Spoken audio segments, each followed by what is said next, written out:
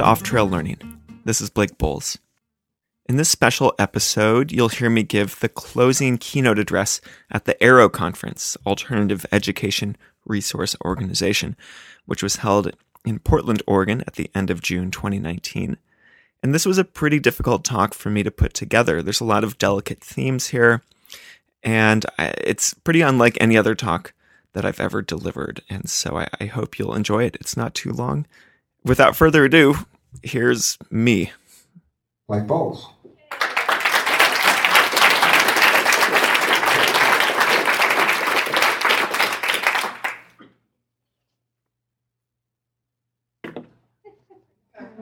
I recently finished the book Educated by Tara Westover. Raise your hand if you've read this. It's like a third of us. Yeah.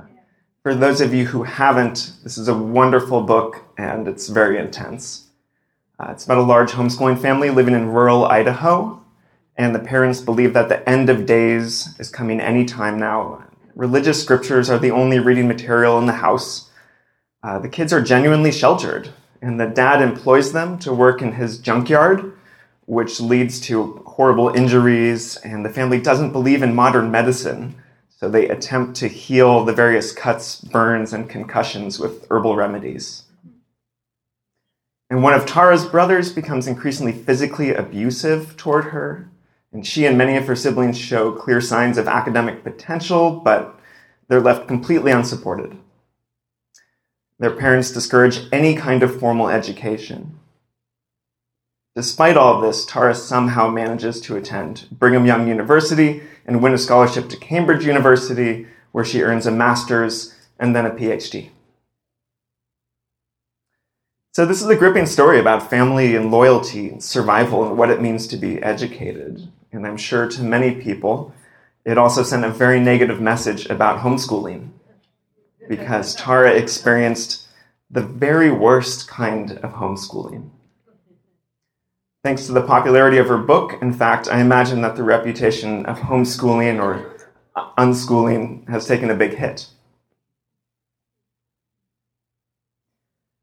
And now I find myself reading another excellent book, one that just came out, called Homeschooling: The History and Philosophy of a Controversial Practice. And this book has made me realize just how important homeschoolers, including extremely religious homeschoolers, have been and may still be to the broader alternative education movement in the United States. 2 Supreme Court rulings in the 1960s held that school-sponsored prayer and Bible readings violated the First Amendment, which deeply offended many Christians and conservatives, as did the recent entrance of sex education and evolution into public school curricula. This spurred the creation of thousands of Christian day schools that successfully resisted governmental oversight, such as the requirement to have state-certified teachers or to deliver any amount of traditional curriculum. All of this took place, of course, in the name of religious freedom. The newly formed HSLDA, the Homeschool Legal Defense Association, waged a state-by-state campaign to ensure that homeschooling became legal and largely unregulated all across the United States. And all of these policies aided the efforts of the more left-leaning reformers of the 60s, 70s, and beyond.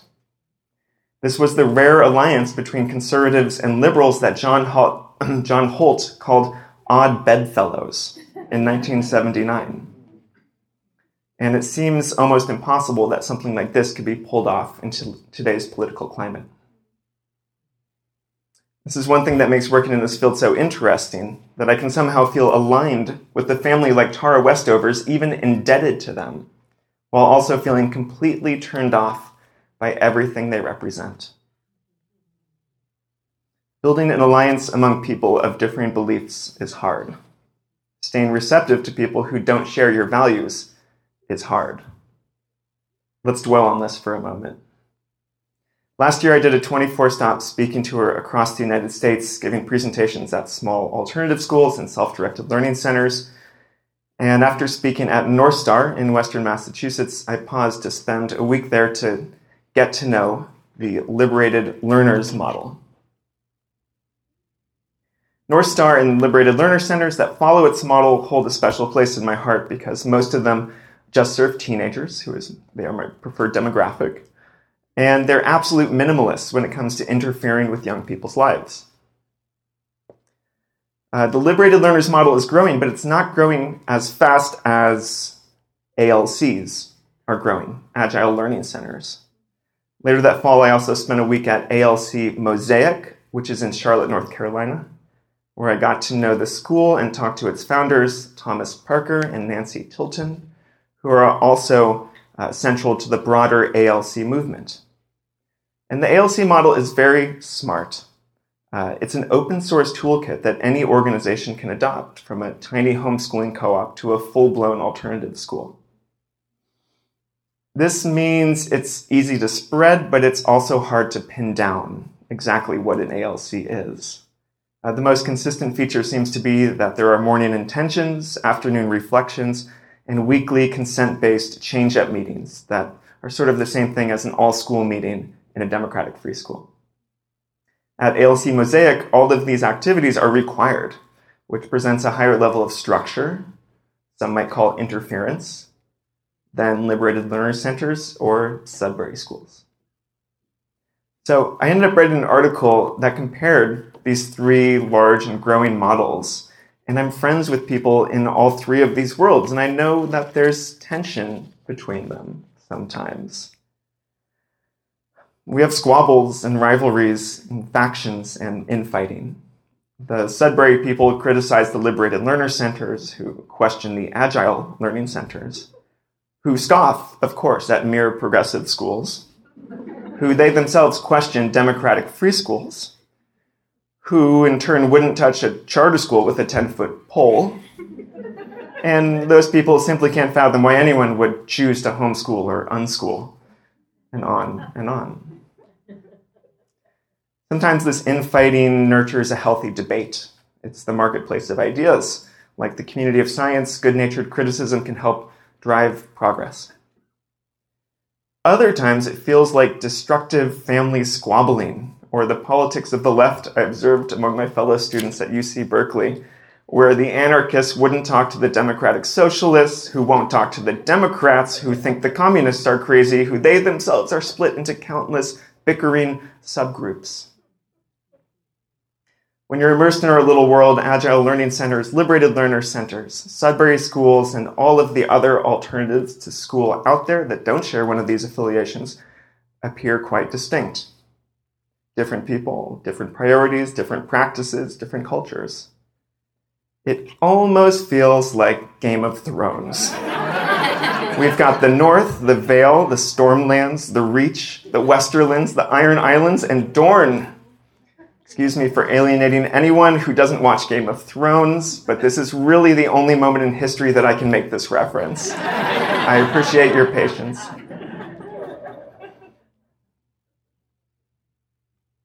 Of course, when you zoom out on Game of Thrones, you quickly see that they're more or less a bunch of similar people who share similar values.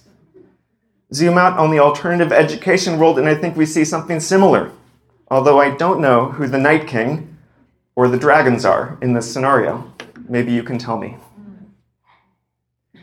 This all makes me think of Jonathan Haidt's wonderful 2012 book, The Righteous Mind, in which he describes a theory of social psychology which he calls moral foundations theory. This separates human morality into 5 broad categories.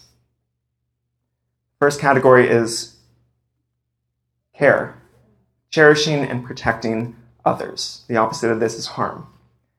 The second is fairness, rendering justice according to shared rules. The opposite is cheating. Next is loyalty, which is about standing with your group, your family, or your nation. The opposite is betrayal. The fourth is authority, submitting to tradition and what is perceived to be legitimate authority. The opposite is subversion. And the fifth is sanctity, abhorrence for disgusting things, foods, actions. The opposite is degradation. These 5 moral foundations exist all over the world in virtually every culture. And Haidt's research said that people who identify as political liberals focus more on the first 2 categories, care and fairness, while conservatives focus equally on all 5 categories, which means they focus a bit less on the first 2. It also happens that those first 2 moral foundations, the ones favored by liberals, are individual-oriented. And the latter 3, the ones that conservatives value more, are group-focused, or what Haidt calls the binding morals. Conservatives are better at submitting to authority and forming a unified group that stands together. The implications here are clear. Left-leaning people are more likely to splinter off into individualized warring factions, each believing that their unique version of care and fairness is the best one. This explains my experience among leftist groups in college. This explains modern liberal politics.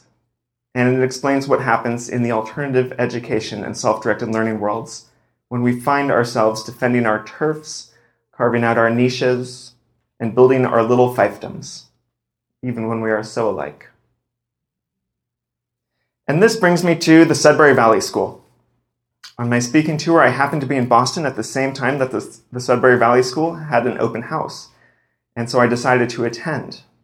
Some of you might know that it's notoriously difficult to visit Sudbury Valley, and I'd only been there once before when I was 21.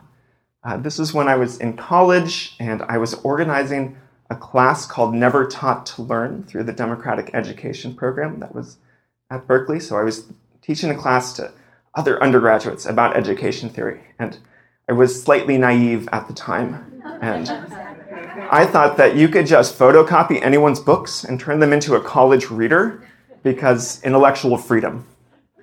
I posted my curriculum on the course website, and I think I emailed the course website to Daniel Greenberg and Mimsy Sadovsky, the founders of Sudbury Valley. And a little bit later, I got an unsolicited one-line email from Daniel Greenberg. And it said, "Hey Blake, I noticed that you're using some of our books in your course. Could you tell me specifically which books and how many pages?" And I thought, okay, honesty is the best medicine. And so I responded honestly. I used more than half of the book, Free at Last. And a few days later, I got a scathing response from Mimsy Sadovsky, who said, "You have violated intellectual property rights. You owe us royalties. This is horrible." And I felt genuinely bad because I wasn't aware of what I'd done. And now I realized, I can't just photocopy other people's work and hand it out for free. And so I wrote a royalty check to Sudbury Valley out of my personal account, and I hand-wrote a very sincere apology letter. And at the very end of the letter, I said, the only reason that I did this is because I admire your school so much. And by the way, I'll be out on the East Coast next month. Is there any chance I could visit? And to my unending delight, they said yes. They said they passed the letter around, the staff read it, and they were all touched, and yes, I could come visit. So I went to go visit at age 21, and I was terrified. But I met Dan and Mimsy and other staff, and everyone was very nice. But going back to this open house, I was still terrified, because I wasn't a parent. You're not supposed to go there if you're not a prospective family. But I showed up anyway, and I was still nervous. But Daniel Greenberg and Mimsy Sadovsky greeted me warmly and very friendly. They remembered who I was. I got a full tour, and what an incredibly beautiful campus they have. I talked with parents and staff, and it reminded me of all the reasons I fell in love with Sudbury in the first place. And seeing all the books that Daniel had written, along with Mimsy and a few other authors, was so impressive. They've written dozens at this point. And these books were a big gateway for me into the alternative education world because they're written in such simple, accessible language filled with concrete stories. The SVS books, I think, are a clear example for anyone who wants to develop and spread an alternative school model. And Sudbury schools are all over North America and the world now. Yet the Sudbury Valley School isn't any different from the rest of us in that they succumb to the same groupish instincts. During the open house, I received a literature packet with some printed out articles from their blog. One of them was titled, "Let's Be Clear. Sudbury Valley School, and unschooling have nothing in common. Unschooling was spelled with a dash between un and schooling, and nothing was spelled in all caps.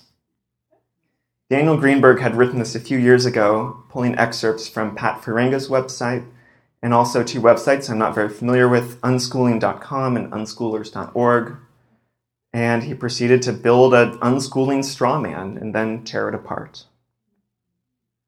But the straw man betrayed such an unrealistic and uninformed version of unschoolers, who are an incredibly diverse crowd, both ideologically and practically, much like Sudbury Valley school parents are, I'm sure, that I could not take it seriously.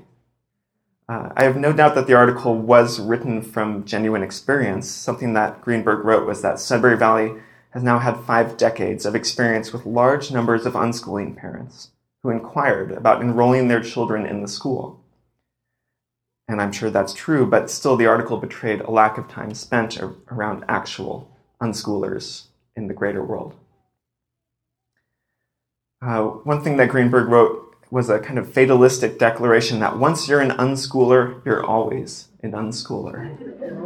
Meaning that unschooling will ruin a kid's chances of successfully participating in a community like Sudbury Valley. He asserted that unschoolers who enroll at Sudbury Valley often find themselves confused and at a loss about what to do with themselves all day, and that they, quote, rarely possess the social skills that other students have developed. Again, perhaps this is true in their experience, but what an incredible leap to generalize from this tiny subset to the broader unschooling movement. A 2014 article by Mimsy Sadovsky on a similar topic, the question of whether a Sudbury school is essentially just unschooling with babysitting. She claimed that an unschooled child's ability to interact with anyone outside of the family is strictly curtailed for many years. I know so many unschoolers who lead incredibly social lives with huge numbers of connections outside their homes. The main argument that Greenberg and Sadovsky seem to be making is that Sudbury students learn a lot from being a part of their democratically run community. And they're surrounded by kids of all ages, including non-parental adults, and this is a good thing. And I agree with them. And I think that it's a big advantage that Sudbury schools and other places like democratic free schools, liberated learner centers, ALCs, even progressive schools can have over the various flavors of homeschooling. But for someone as knowledgeable and prominent as Daniel Greenberg to say that places like Sudbury Valley and unschooling have capital NOTHING, nothing in common, strikes me as the grossest form of needless infighting and turf defending. All you have to do is take the perspective of someone who is inside the conventional school system to see how alike all of our approaches are. When I zoom really far out and define conventional education, here's what I think of. Mandatory curriculum, standardized testing and homework, narrow age grouping, grades, a traditional power hierarchy, little freedom of physical movement, little autonomy for the teachers, facilitators, or other adults, little privacy for anyone, a closed campus, and specific hours of arrival and departure, and also the requirement to show up all 5 days a week.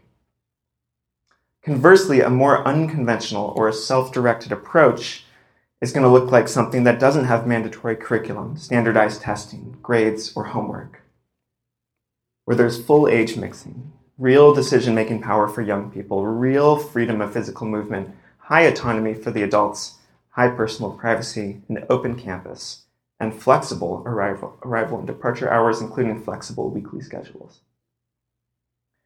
So in the big picture, the Sudbury Valley School and the unschooling are incredibly close neighbors.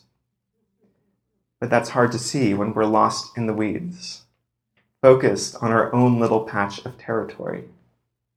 Ideologies bind and blind us, Jonathan Haidt writes. They bind people together in cohesive groups and also blind them to larger truths. It feels good to imagine that your own little group has found all the answers. But how helpful is that for the kid who's suffering in the conventional school system? or their parents who are suffering alongside them. To these people, unschooling and Sudbury schools and everything else represent essentially the same thing, a lifeline. And that's what I think we need to focus on as we move forward. The incredible good that all these different alternatives do for young people who are languishing in the conventional system. By casting as wide a net as possible and highlighting similarities long before we highlight differences, we can become more friendly and inviting to families who are entering this new and very scary world. And hearing a message like, hey, you've decided not to take the conventional path. That's great. Welcome to the clubhouse. Is good promotion for all of us. Here's something else I've noticed in 15 years of bouncing around this alternative education world. Lots of kids and families are bouncing around it too, like busy bees. They're not choosing one approach and sticking with it. A kid who starts in a Montessori preschool or a Waldorf elementary might then homeschool for a while, and then go to a more alternative school for a few years, maybe even attend public school, and then go back to an alternative school or do some unschooling, take community college classes at the same time, and on and on. One of the teens I met at North Star, Nolan, is the son of a staff member there. He grew up around the North Star community, and he attended for a couple years once he was old enough to do so. But then he chose to go back to school. He went to a performing arts charter school for 7th and 8th grade because he wanted to do the kind of stuff you can only do at a well-resourced public school with lots of other kids your age who have similar motivations. And after that, he returned to North Star. He's happily ensconced there at age 15 now. But even at North Star, he only attends 3 days a week. The other 2 days, Nolan does craft projects and food projects at home. He takes violin lessons and ballet lessons. His educational path, both on the macro and the micro scale, is a flexible mixture of structured and unstructured elements, all self-chosen with the loving support of his family. Another teenager, Kate, who came on one of my Unschool Adventures trips to Southeast Asia, her mom was a former public school educator, like so many moms I know in this world. And she and her husband decided to uproot their 4 kids from Florida and live on a boat for a while, joining the ever-growing ranks of self-proclaimed world schoolers across the globe. On this Unschool Adventures trip, Kate and I talked about her intention to go to college, which was clear, and how she was planning on describing her very non-traditional education to college admissions people. I ended up helping Kate design her admissions portfolio, which included a narrative description of her journey. And I'm going to read a short abridged part of that right now because I think it exemplifies how kids flow in and out of different educational environments in the modern day. Kate writes, I went to public school through the 6th grade, after which my parents decided to expand our view of the world the next summer and moved us onto a boat in the Caribbean. I began boat schooling with my mother, who is a former high school math teacher, which we also sometimes call eclectic homeschooling. In my middle school years, I began taking online high school courses from the Florida Virtual School, an accredited online public school. These courses supplemented my homeschooling in science, history, French, and language arts. We studied cultures, history, and geography by experiencing these things traveling in different countries. In my freshman year of high school, I continued this combination of homeschooling and online courses, and that year we moved off the boat and started living in Portugal. In my sophomore year, I wanted to try out regular school, so I lived with family friends in Tennessee and attended public school for a semester. I loved it.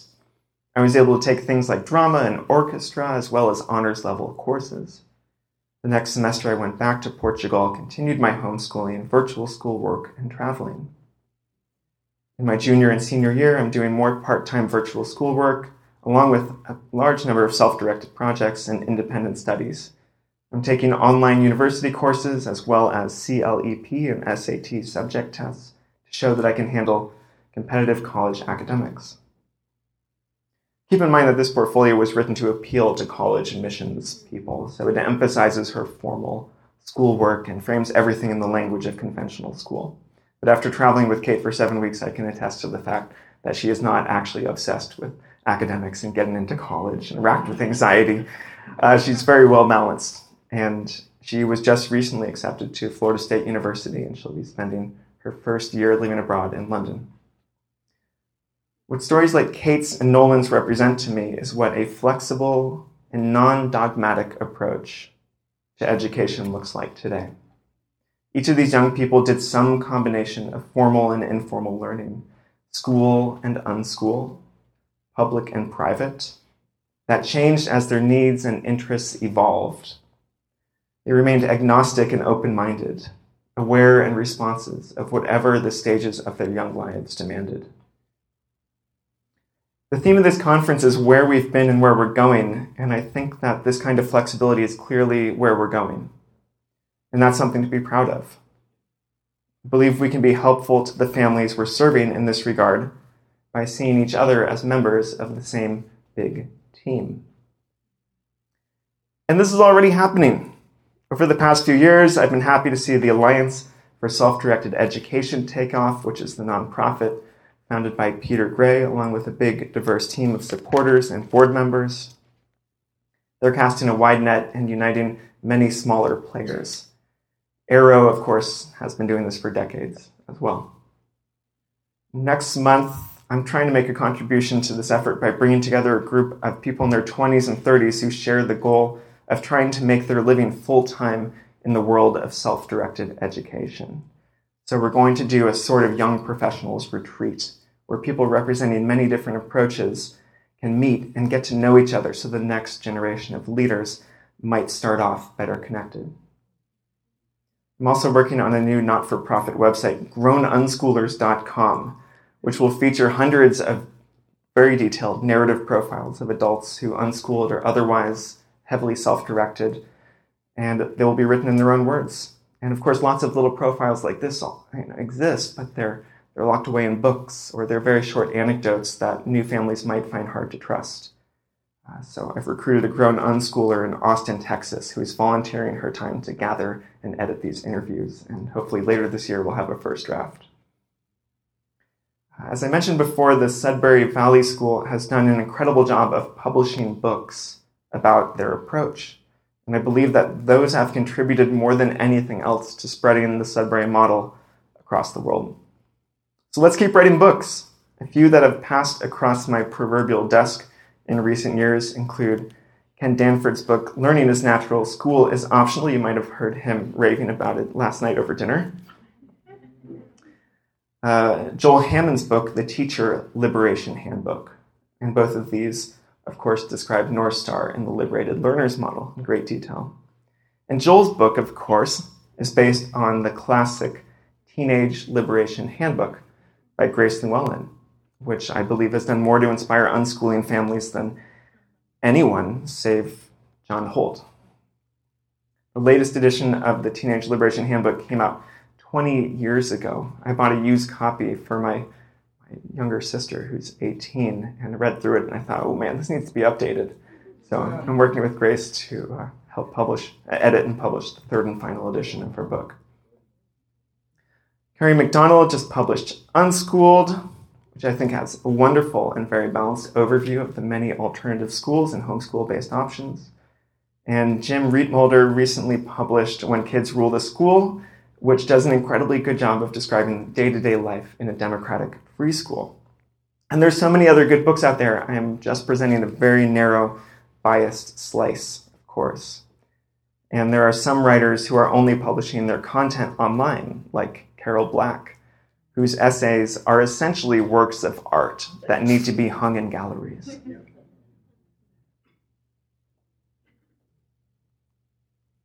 My all-time favorite author, John Taylor Gatto, passed away just before New Year's. Gatto's books inspired me to help get off my assumed track of becoming a scientist or at least a high school science teacher. And he intellectually hijacked me in the middle of my college major and inspired me to create my own degree to study the theories behind alternative education full-time. He and I later corresponded and became friends, and his encouragement kept me pushing forward in my 20s, even as I had no idea how to make a living in this field. And I'm still working on that, by the way.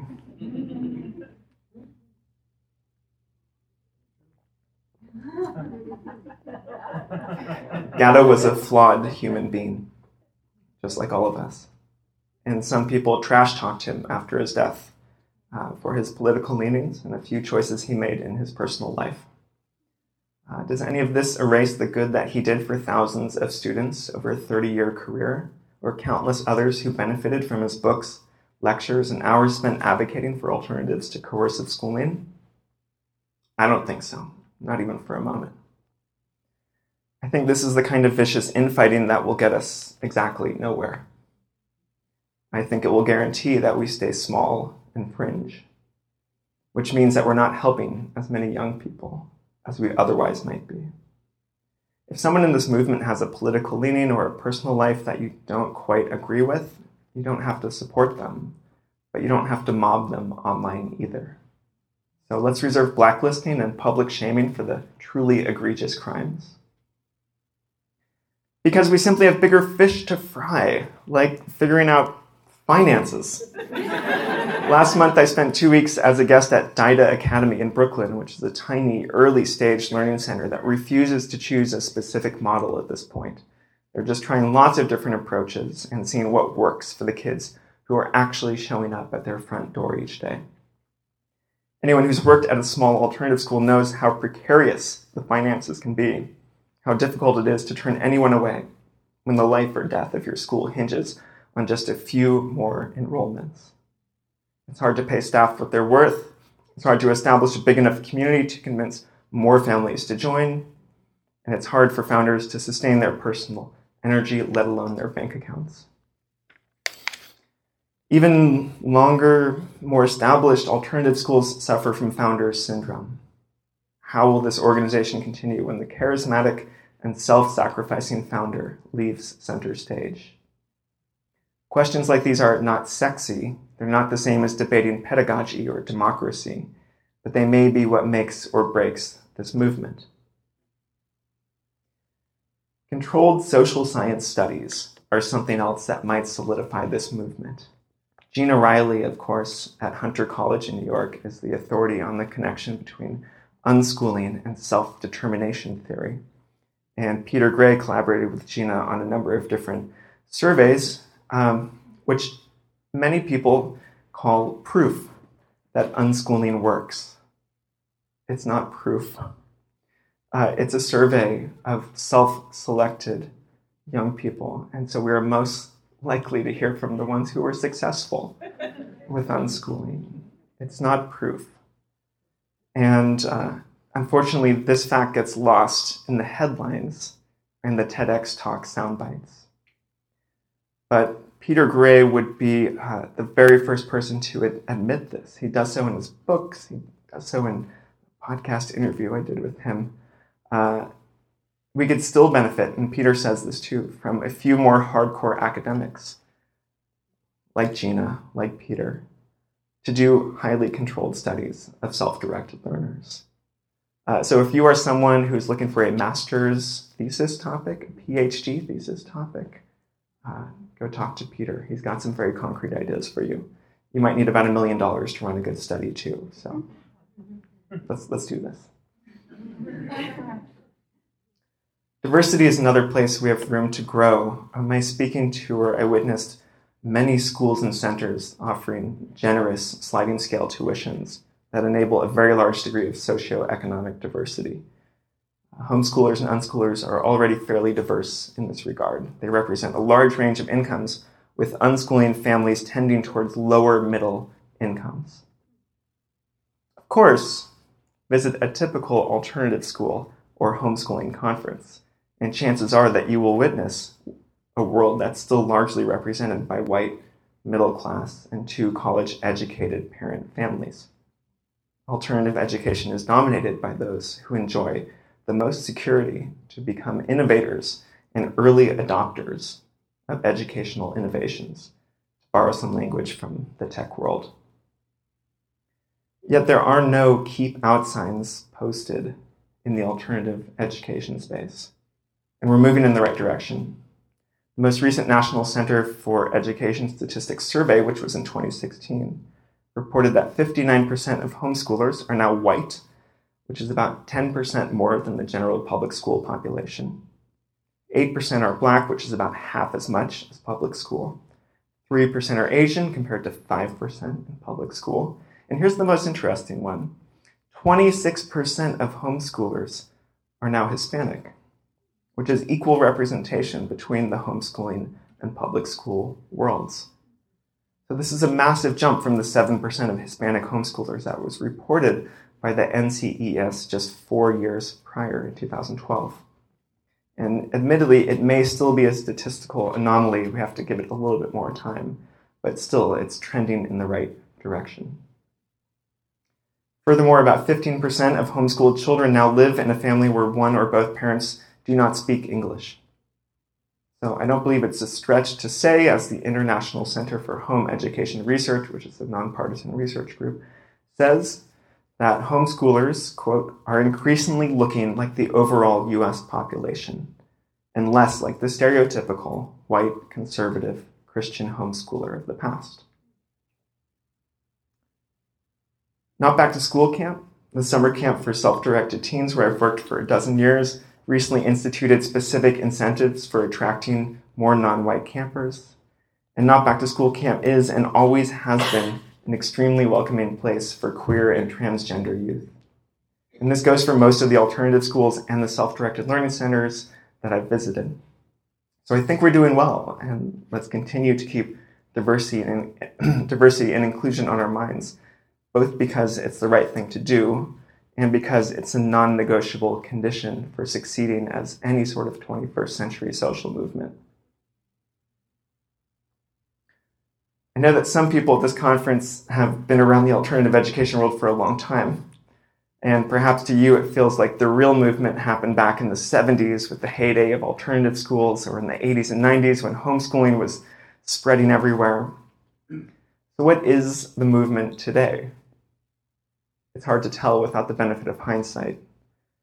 From my perch, I see a large diversification, both in terms of educational approaches and the makeup of our membership. I see increasing levels of stress and anxiety among young people with a clear connection to conventional schooling, which indicates that our work is more important than ever. I see public school districts getting into the game by offering flexible virtual school and homeschool support programs. And just think, how unthinkable was that just a decade or two ago? The movement is growing internationally as well. While the US is the clear leader in alternative schools and homeschooling options and innovative public school options, there have been options flourishing for at least a few decades in the UK, Australia, New Zealand, Israel, parts of Scandinavia, and continental Europe. And in most of these places, it's still way more acceptable to go to an alternative school than it is to homeschool. And the transition from going from a non-traditional K through 12 into a traditional college or traditional job is still much trickier in other parts of the world. In North America, our system of 2-year community colleges is incredibly valuable in smoothing the transition from unconventional K through 12 into a 4-year university. And the high school equivalency exams that we have, like the GED or the HiSET, are institutional blessings for families who don't want to end their self-directed learning in the elementary school years.